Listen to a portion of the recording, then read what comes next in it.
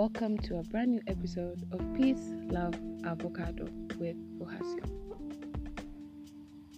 It was a sunny morning as the day started, and now it's misty. This is me speaking to you like you're here with. I'm here to tell you that I'm struggling, both mentally and emotionally and spiritually. Physically, I'm doing amazing. I think I am getting into the rhythm of working every day, pushing myself to new boundaries and new uphill tasks, because it's quite hilly where we are. So it can be downward slope, and then as you're coming back, it's upward, and it's a climb. When Miley Cyrus said it's a climb, it is. But I get to understand that at times, just like seasons and weather changes, we also undergo changes as human beings, as we evolve from children to teenagers to adults to young adults and adults now, because clearly what we thought will be amazing, like adulting, is not really as amazing. There are moments we'll feel the greatest highs, there are moments we'll feel the greatest lows, and it's okay. You're not the only one, but it doesn't mean that you should do it alone. I'm struggling mentally and emotionally, and I feel like those two, when they are hitting the pits, it affects my spiritual life. Because last week I remember telling a very good friend of mine that she should pray nonetheless, if she felt like it, if she didn't, just talk about it. I remember also telling a family member the same thing a week prior.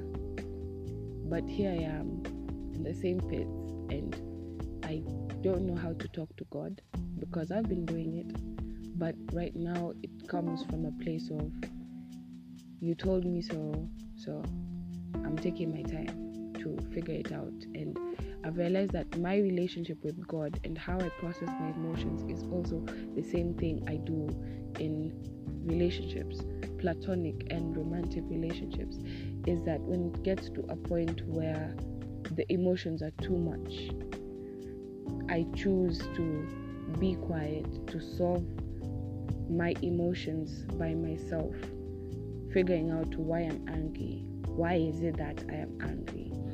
And right now it is, why am I disappointed? Why am I frustrated? Why am I angry at myself? And it's at times it's a lot of unpacking. At times it's a lot of silence and nonchalance. At times it's happiness, where I'm okay and I'm presenting a face to the world that I'm good. But deep down I'm calculating, why am I feeling this way? Why am I feeling this way towards this person? And I know why it's happening this week, because I'm not really in the right place of mind with a certain someone in my life, and it's mind-boggling, because I'm unpacking into, why am I angry?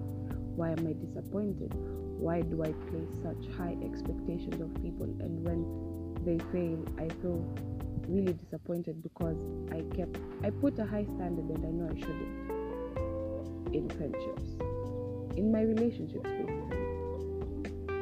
And it's reflecting, because I had the chance to look at my journals from years back, and that's one thing I love, is that I have journals for different years, so I get to see myself as this age while I was that age. And at times I'm mostly shaking my head, because I see most of my journal entries, and I haven't journaled in a minute, because I clearly keep myself very occupied with my phone, that I forget, or I push it to the back of my mind, like I'll journal tomorrow, and I don't. And also I need a new journal. I have unfinished journals, but I don't want to write in them, because I want to preserve that version of me, and I don't want to include the new version of myself now. It's quite tasking when you trust God and you know He's coming through. know it, you feel it, it's in your bones. But then his timing and your timing are not quite aligned, so you feel behind, and he is like, relax, you got this, relax. So in the midst of me being in the pits, I'm also reminding myself that I need to relax.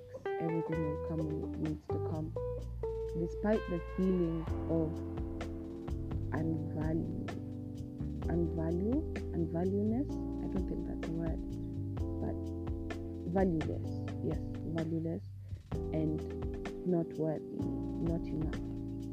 I'm still reminded daily that I am loved. No matter what, I am loved, because God knows us in so much detail and depth that one thing that you've been praying for, it might not come how you want it, but there's that thing that you've been asking. Maybe it's a rainy day and you're like, God, just 10 minutes, just stop the rain, I need to get home. And he does that. 10 minutes.